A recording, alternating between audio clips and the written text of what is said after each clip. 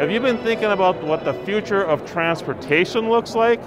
Well, I have a leader in this field right here, Dr. Mark with SkyDrive, and really appreciate you being on the show today. So tell me a little bit about where you're at right now with SkyDrive and where you think things are going in the future. Okay, well the vehicle you can see behind me right here is, that's our technology demonstrator. That flew in 2020, a one-person eVTOL machine. And that was really just to prove, okay, we can get this thing flying safely. Now we're very busy right now working on the certifiable product, which will be released in 2025. And that will be a leisure and tourism, two-seater, quite modest range, but the main thing really is to achieve that type certificate. Get the safety in there, because that's by far the number one thing. Did you ever think in your lifetime that, you know, when you were younger, that you would actually get to a point where we would actually see flying cars? Funnily enough, yes.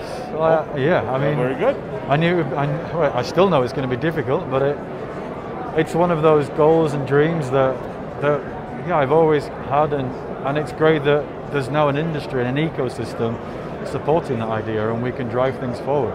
And the diversity of our competitors is amazing, and it's great. It's great to see so many different solutions for different use cases, and it is a dream that hopefully we can bring to reality. You've talked to your test pilots. How do they feel about this technology?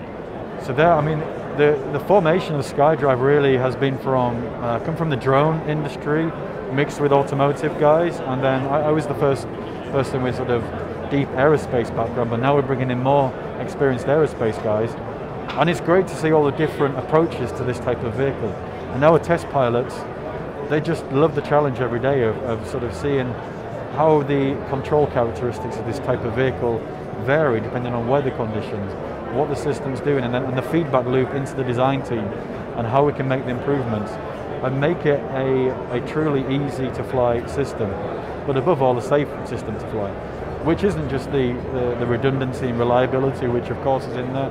It's also things like the human-machine interface, because SDO5 in 2025 will have a pilot on board. As you probably know, most accidents happen because of human error or human-machine interface. So this is the future of transportation right here.